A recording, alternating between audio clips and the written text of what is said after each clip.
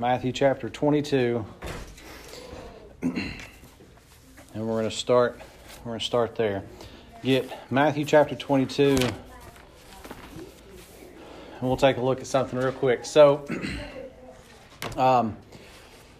as y'all know, folks online paying attention, following along with us, we've been dealing in the Sunday school hour with the basics, back to the basics, right? We've started off with salvation because that's where everything has to start. We talked about last time that without the Holy Spirit indwelling you, you're not going to understand the Scriptures. So in order to be able to understand the Scriptures and find out where they are and all that stuff, then we want to make sure that we get that right off the bat to begin with, because we know that the Spirit teaches and compares spiritual things with spiritual. Amen. Now, and again, we've mentioned that before, it's not spiritual things with spiritual things.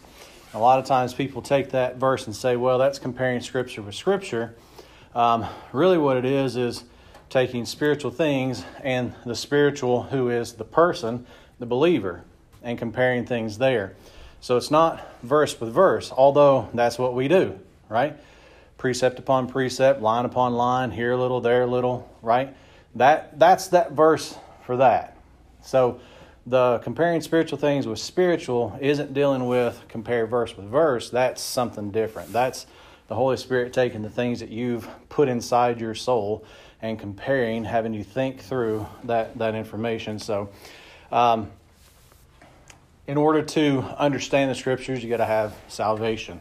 Now, that's where we started off. Then we talked about the fact that now that you're saved, if you are saved, that there is a status that you have. Your status has been changed, not only in certain things, but also in the fact that you now have an identity with Christ that you didn't have before.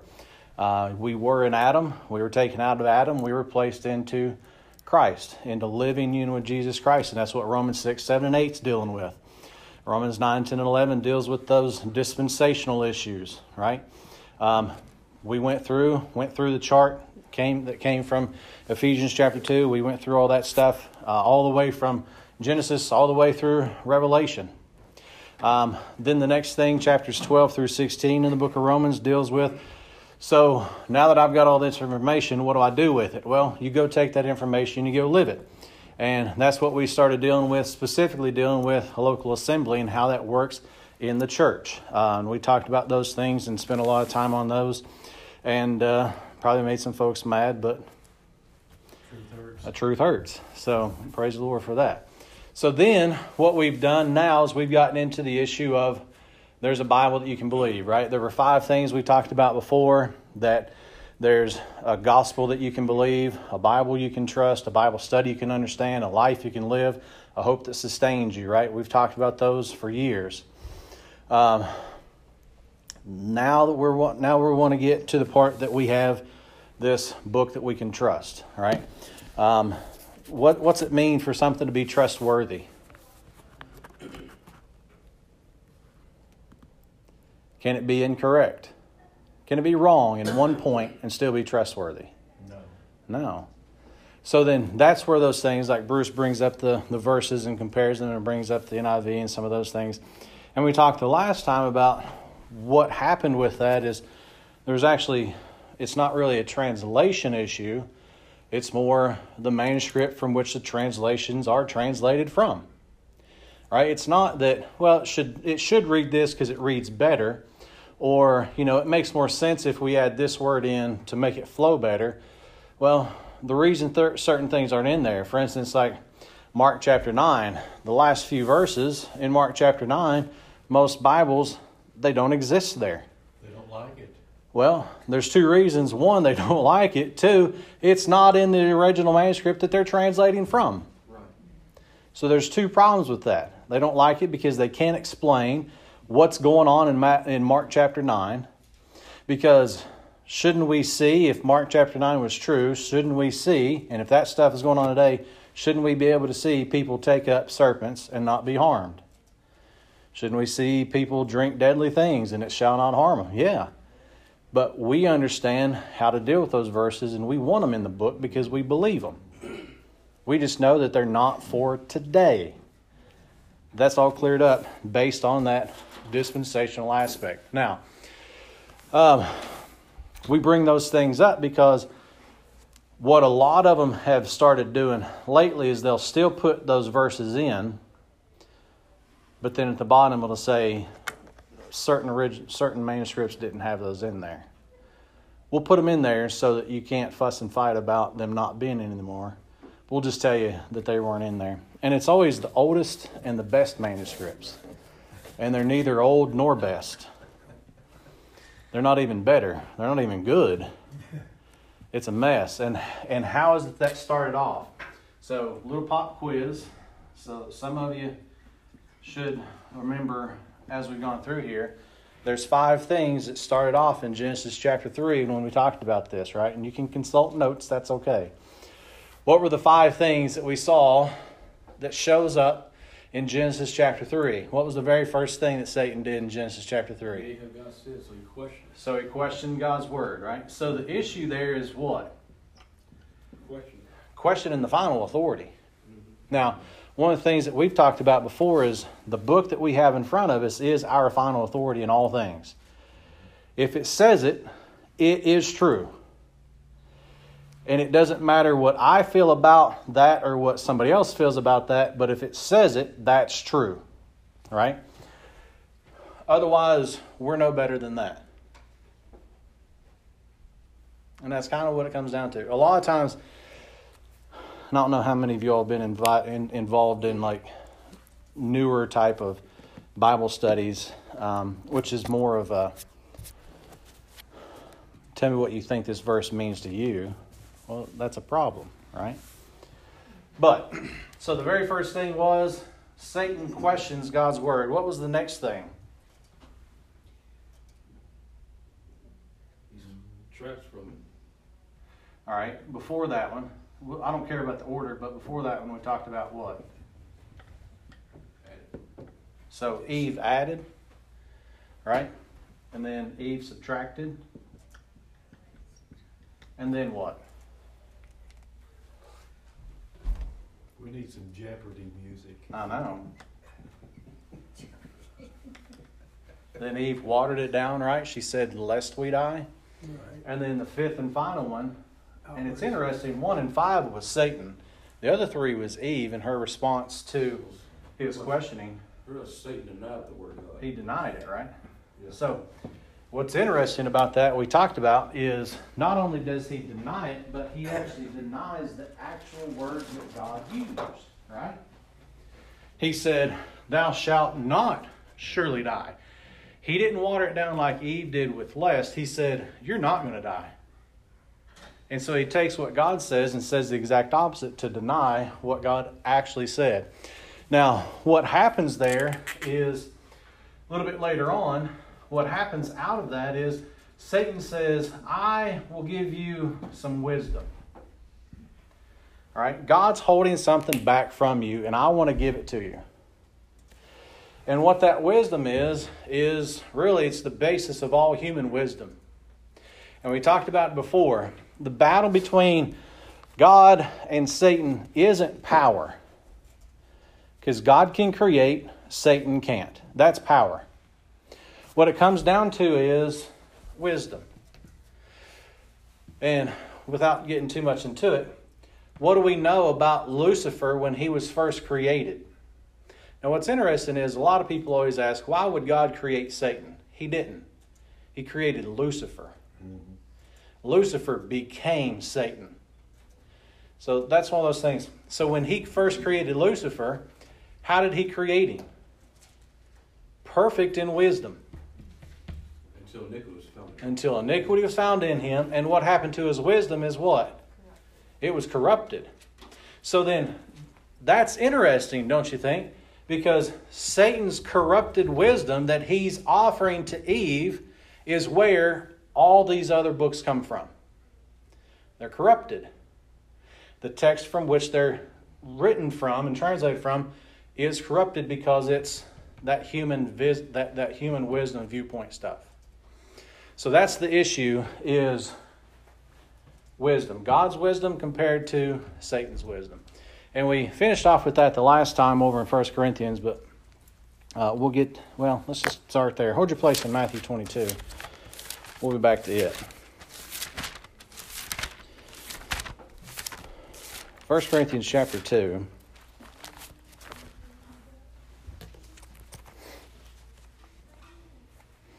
When God created Lucifer, he created him full of wisdom. But notice 1 Corinthians chapter 2, verse 4. 1 Corinthians chapter 2, verse 4. Paul's talking here. He says, "And my speech and my preaching was not with enticing words of man's wisdom, but in demonstration of the Spirit and of power." Here's the purpose. Why is it important for them to know that it's not his power or his wisdom, but the Holy Spirit's power and Holy Spirit's wisdom? Is why? That your faith should not stand in the wisdom of men. Right? This is what we're dealing with here, right? That wisdom that came from Satan that he was offering up to Eve. Howbeit we speak... Wait. Did I skip something? Verse 5. That your faith should not stand in the wisdom of men, but in the power of God.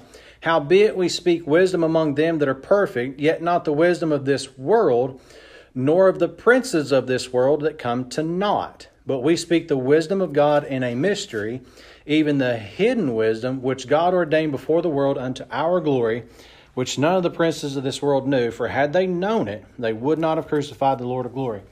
That wisdom. What's interesting is, when you start looking at this, God has a program that he calls wisdom. And what we have here is, there is a mystery, the hidden wisdom, even the hidden wisdom of God, which was not spoken of, that was ordained before the world began. All right? And we talked about that as well. But there's information there that God kept secret from Lucifer when he fell and his wisdom was corrupted. What was one of his boasts is that you can't keep a secret from me. And that's exactly what God did. And that's to prove that God's wisdom is greater than Satan's wisdom. Now, let's get back to what we're dealing with. Last time we talked about inspiration, right?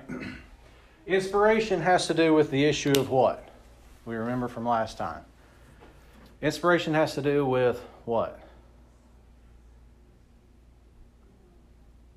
God breathed, right? God spoke. Right? We talked about that the last time. When you look at inspiration, it's God breathed. And we looked at the verses last time about how it's the Holy Spirit that speaks, or David speaks by the mouth of the Holy Ghost, or whatever it is, right? So that was the issue with inspiration, is the fact that God spoke them, right? Psalm 119 verse 89 says what? Forever, O Lord, thy word is settled where? In heaven. And all God's done is he's used man to bring his word to us to where we can actually have it. Now, last time we were talking about the fact of inspiration is the fact that God breathed. Preservation is really what we're going to be looking at today. And notice this in Matthew 22. Matthew chapter 22, verse 31.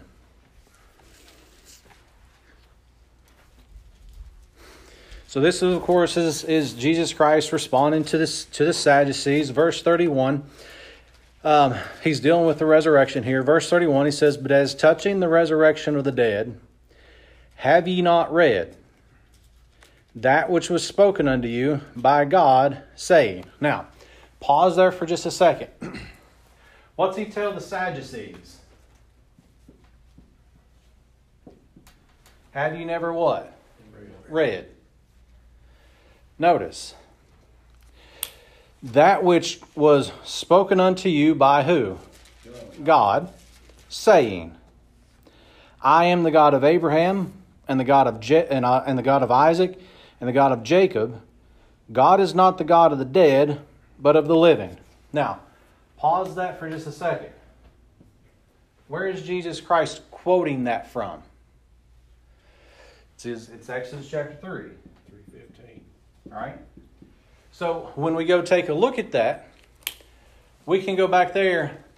Christ is telling the Sadducees that what? You have an opportunity to read what Moses wrote. So what does that mean? They have a copy of what Moses wrote so that they can actually go pick it up and read it. When Christ goes in as a young boy into the synagogue and he picks up Isaiah and he starts reading through Isaiah, that's because they have a preserved copy of what Isaiah actually wrote. Right? And we'll see some of those things as we go down through there. But he goes back and he's quoting Exodus chapter 3. Right? And he's saying, you can read it. In fact, he says, have you not read that which was spoken unto you by God? He's saying, you all have a copy of it. You can go read it. Haven't you read it? You should read it, and you should know that God is the God of the living, not of the dead. They should be able to know that. They can go and look at that and read it. Why? Because it has been preserved. They have a copy of it. Real quick, let's go back to Isaiah chapter 30. And I just want to look at some of these verses just to kind of lay the foundation down for us to be able to see how this works. And we kind of let it out right now anyway, but we've talked about it before. But go back to Isaiah chapter 30. And also, while we're back here, get Daniel.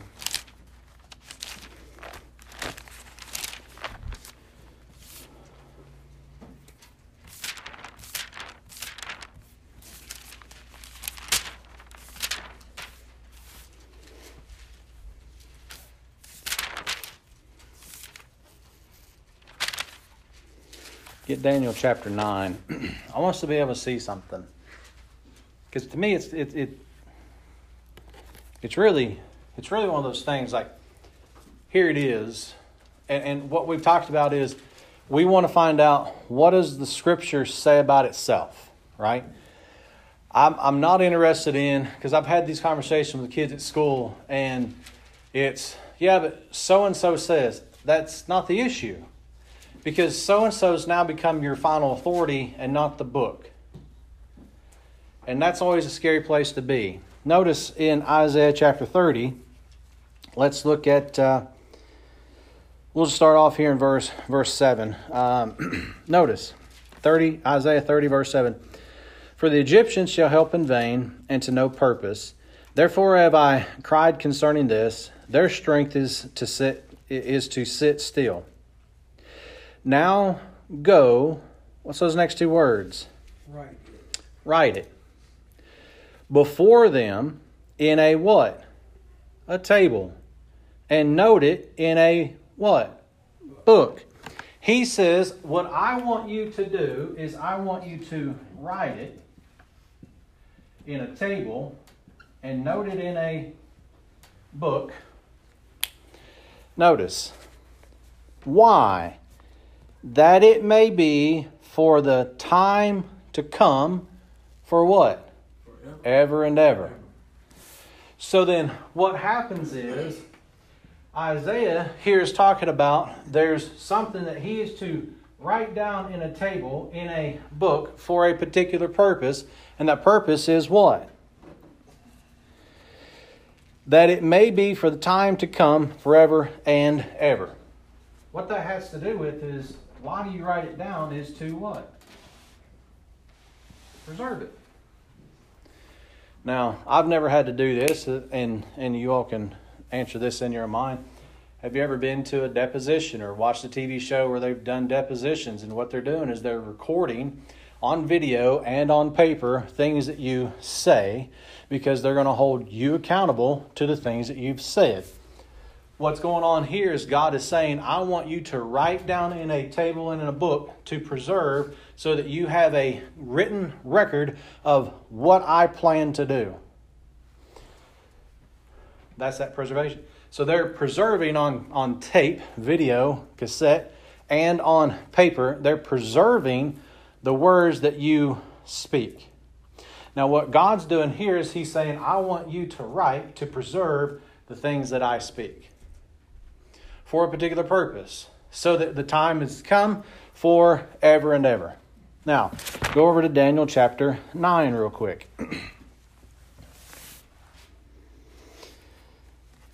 Daniel chapter 9. Did I tell you Daniel chapter 9? Or did I just say Daniel? Okay. That was 2 minutes ago, so I forgot. I think I've got the mind of an 80-year-old sometimes, and I'm nowhere near that. It does get worse, doesn't it?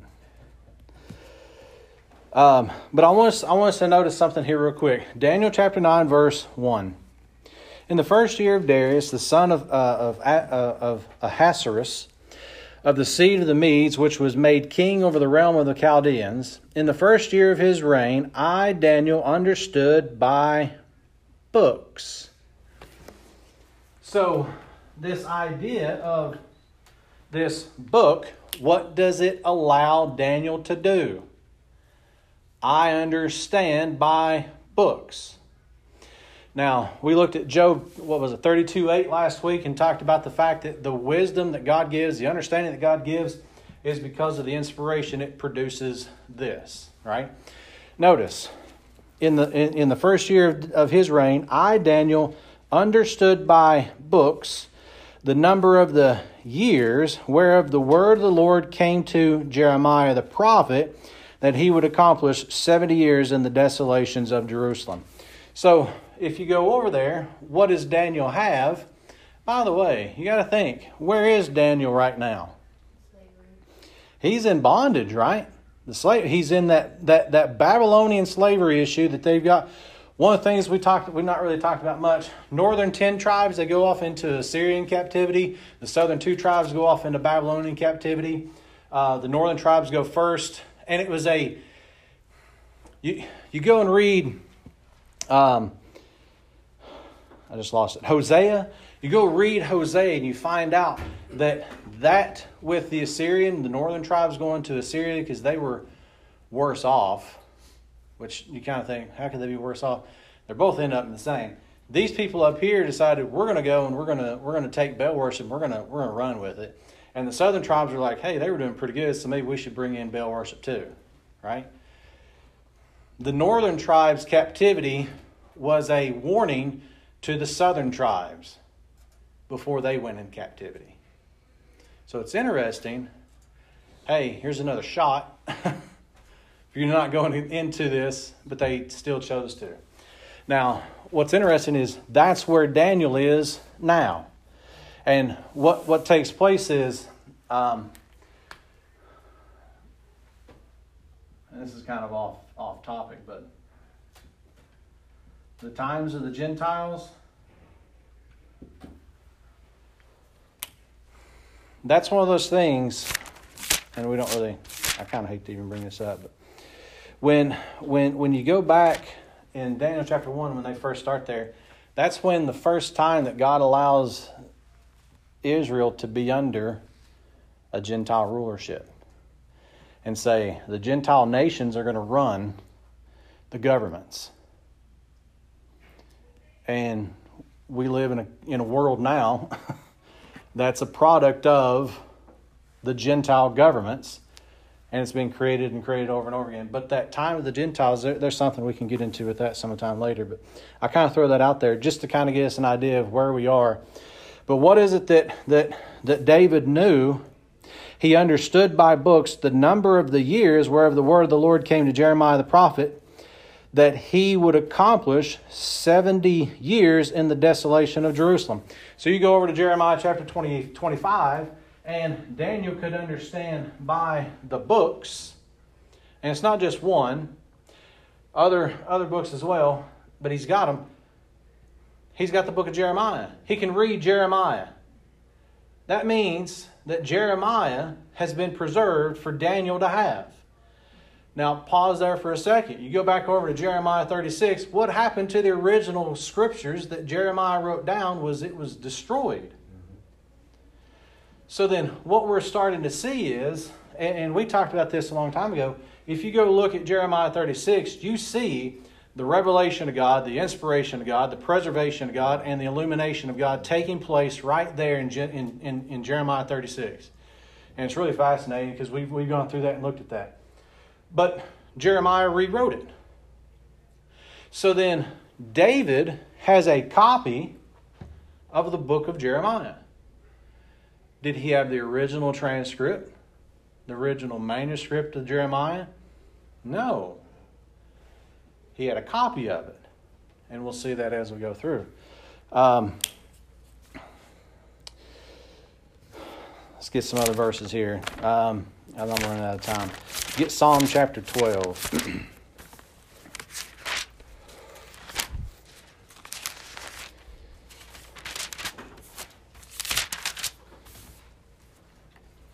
Psalm chapter 12. This is one of those things that I want us to be able to see and kind of remind ourselves of. Psalm chapter 12, verse 6.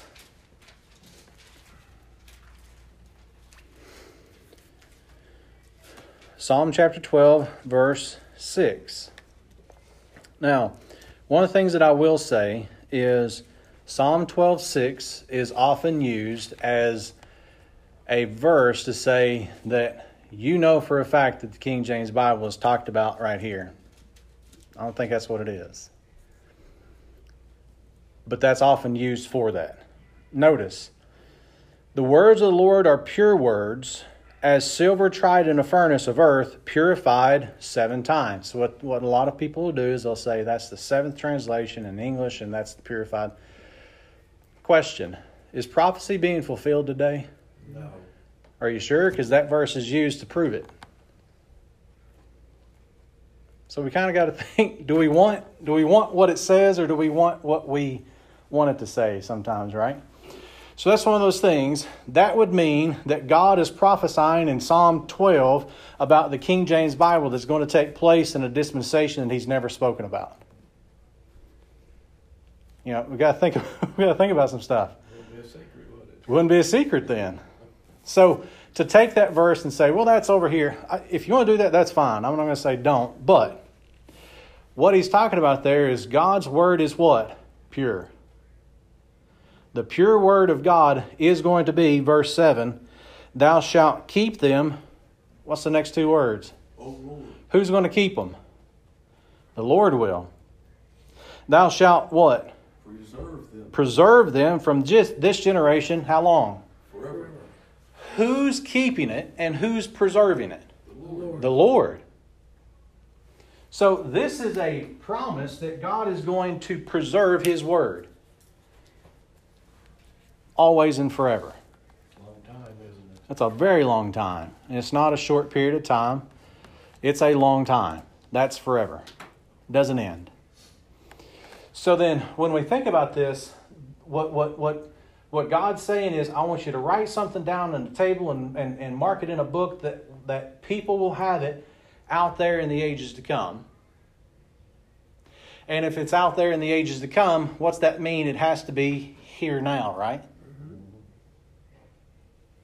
So, like I said, if you want to take that verse and say that's King James, that's fine. I'm not going to fuss and fight with you. If you want to do that, that's fine. But I kind of have some problems with that. Does that mean the King James isn't? No. King James is the right one. It is preserved. It's a copy, a translated copy of God's Word, and it is God's Word. You got to be careful when you say things nowadays. Yeah. Everybody's watching, and they want to look for that little chink in your armor. And so you kind of be careful with those things. So think about that stuff as we go through. We've already looked at Psalm 119:89.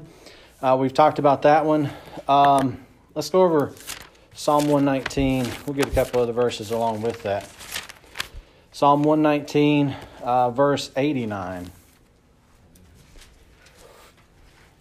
We'll just start there. We've already talked about it, but that's okay.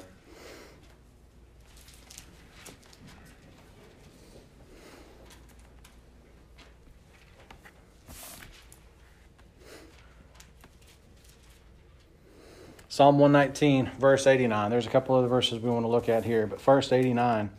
Forever, O Lord, thy word is settled in heaven. Thy faithfulness is unto all generations. How many generations? All generations. Guess what? That means everybody's going to have it. Thou hast established the earth, and it abideth. They continue this day according to thine ordinances, for all are thy servants. Drop down to verse 111. Thy testimonies have I taken as an heritage forever, for they are the rejoicing of my heart. Wouldn't it be a great thing to say that the book that you have in front of you is the rejoicing of your heart? Verse 152.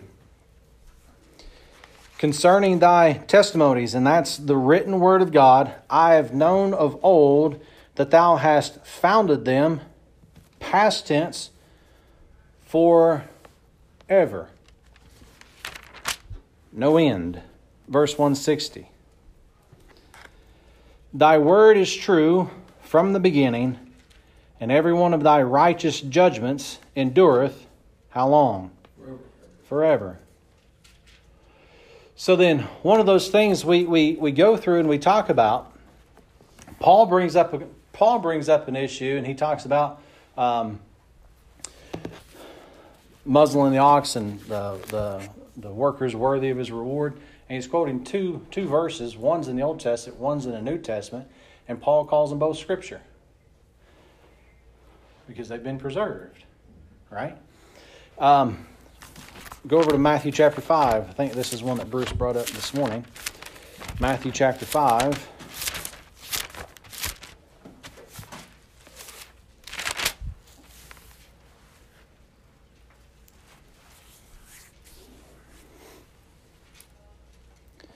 Matthew chapter 5, verse 17.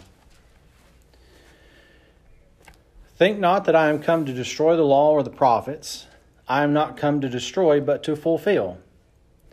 For verily I say unto you, till heaven and earth pass, one jot or one tittle shall in no wise pass from the law till all be fulfilled. Now the interesting thing about that is, and we talked about this as we went through Matthew chapter 5, a jot and a tittle are punctuation marks.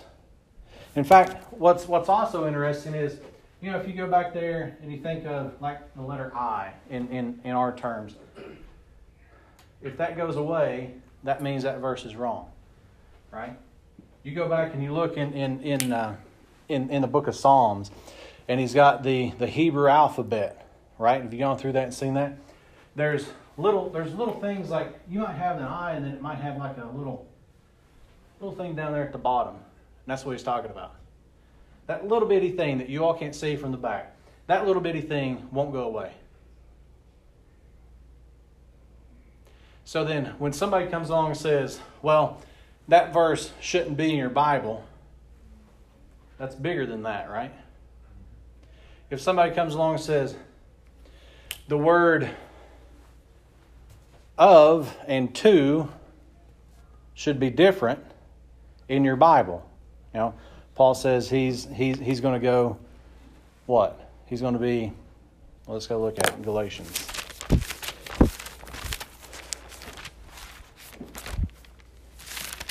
Galatians chapter 2. Verse 7. Galatians 2:7. But contrariwise, when they saw that the gospel of the circumcision was committed unto me, that word of in new versions changes it to to. Is that a big deal? Yeah. Is that bigger than a little jot or tittle? It's just one word. Doesn't really matter, right? It's just one word. It's easy to read, right? It does matter. Yeah, it's easy to read. It's easier to teach your false doctrines what it is. Yeah. That's what it comes down to. That word of there, and then was committed unto me as the gospel of the circumcision was unto Peter. Again, that's another one that's changed. Well, that's just one word. That doesn't matter, right? Well, Christ says if one little speck of a letter goes away, that's not good. And again, we talked about trustworthiness and things like that. Go real quick. I don't want to. Well, I don't want to do that yet because we're going to talk about some of the corruptions next time. And by the way, we could do a series that would last forever on the corruptions, but I want to focus on just a few. Go back real quick with me to Deuteronomy chapter 17.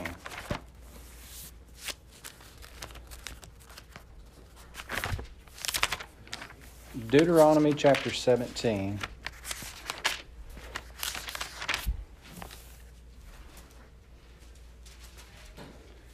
And I want us to see something that God sets up of how He's going to preserve the written words that were written in a book.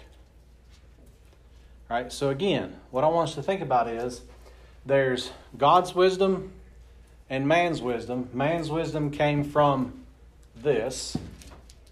God's wisdom is better than that. And so then when we take a look at this, you're going to have, and again, I want us to remind ourselves, Moses,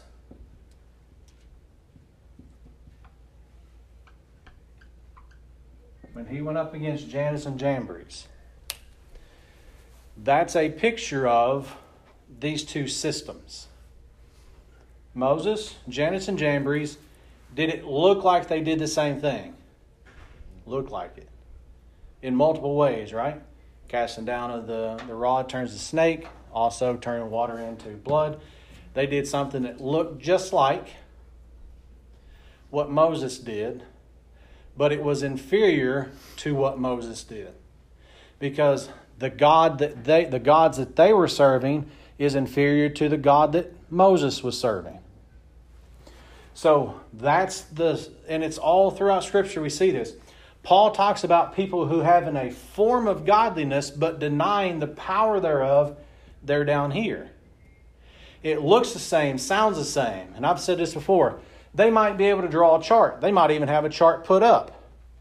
And they might talk about some certain things. It sounds good, but it's not the same. And that's why it's so important for us to get in the book, so that when we hear something that's different, we're like, that's not what the book says, right? And we got to be mindful of that, to be able to set up those things, because I'm telling you, the closer and closer we get, when Paul talks about there's those that depart from the faith, it's going to be a small departure that you probably may not notice, unless you're in the book all the time and you know what to look for. Because there's a lot of sneaky people out there. And it's something real small, but subtle. Who does that remind us of? Satan, right? In the Garden of Eden. He was more subtle than any beast of the field.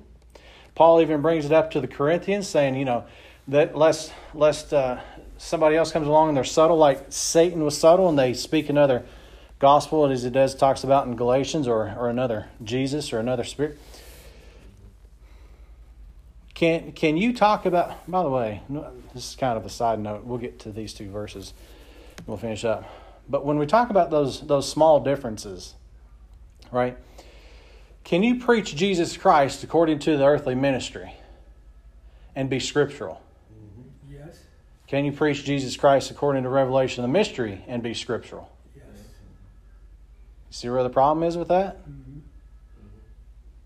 I've got verses, so do I. So then we've got to decide who's right and who's wrong. Who do we go to? That's the trouble. Who's it speaking to? Who's it speaking to? So there's things that we've got to understand from God's Word, how to study it. And it's God's Word says which one we're doing. Right? So then you take those things, you got to, just kind of be careful. Can you preach another Jesus and still be scriptural? Mm-hmm. Can you preach a Jesus and not be scriptural? Yes. Yeah. So when Paul talks about preaching another gospel, which is not another, because it's scriptural. but they've added something to it. Little things.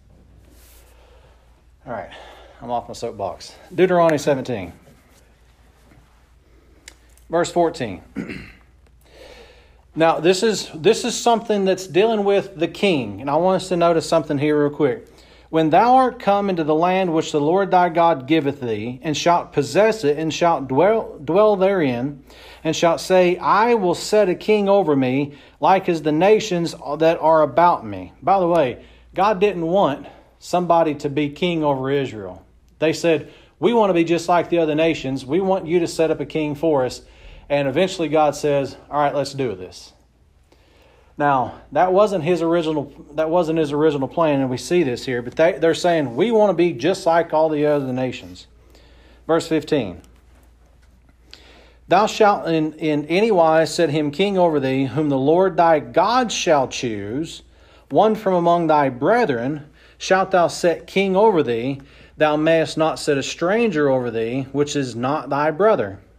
But he shall not multiply horses to himself, nor cause the people to return to Egypt, to the end that he should multiply horses. Forasmuch as the Lord hath said unto you, ye shall henceforth return no more that way. Neither shall he multiply wives to himself, that his heart turn not away. Neither shall he greatly multiply to himself silver and gold. Could you imagine if our government worked that way today? Sometimes you're like, man, I wouldn't mind being under some of this stuff right there. Here's my issue. Notice in verse 18. And it shall be, when he sitteth upon the throne of his kingdom, that he shall write him a copy of this law in a book out of that which is before the priests, the Levites. Do you know what God's doing there? He's saying when a king comes up, what does the king do? He writes a copy of God's word down so that he has his own personal copy. Now you start thinking of the kings that they had, how many copies they had. What God's doing is he's setting up, here's how I'm going to preserve my word, and it's through copies. Not the original, the copies. Where was the original? What was with the Levites? They were the ones that were supposed to read it and to just read it, really. But they're also the ones that ended up going into Baal worship and bringing Baal worship in and all this other stuff because they were going after filthy lucre. Reminds you of stuff today, right? Now, go real quick over to 2 Timothy and we'll finish up with this one. And I kind of mentioned this before. And this is one that a lot of people don't like. But I want us to think this through real quick. 2 Timothy chapter 14. My bad. You knew what I said. You knew what I meant. Chapter 3, verse 14. Like, what kind of Bible are you reading from? 2 Timothy chapter 83. Now, chapter 3, verse 14. Thank you. Now, Paul's talking to Timothy here in verse 14. He says, but continue in the things which thou hast learned and hast been assured of, knowing of whom thou hast learned them. Notice, and that from a child thou hast known the what? The Holy Scriptures. The Holy Scriptures. Question. Does Timothy have the original transcripts and the original manuscripts of Genesis through Malachi? And does he have the original manuscripts of Matthew, Mark, Luke, John, Acts, and pretty much everything up until 2 Timothy yet? I'm pretty sure he has copies.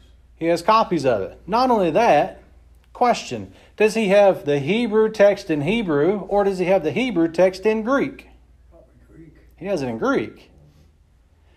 Now this is where a lot of people don't like what we say.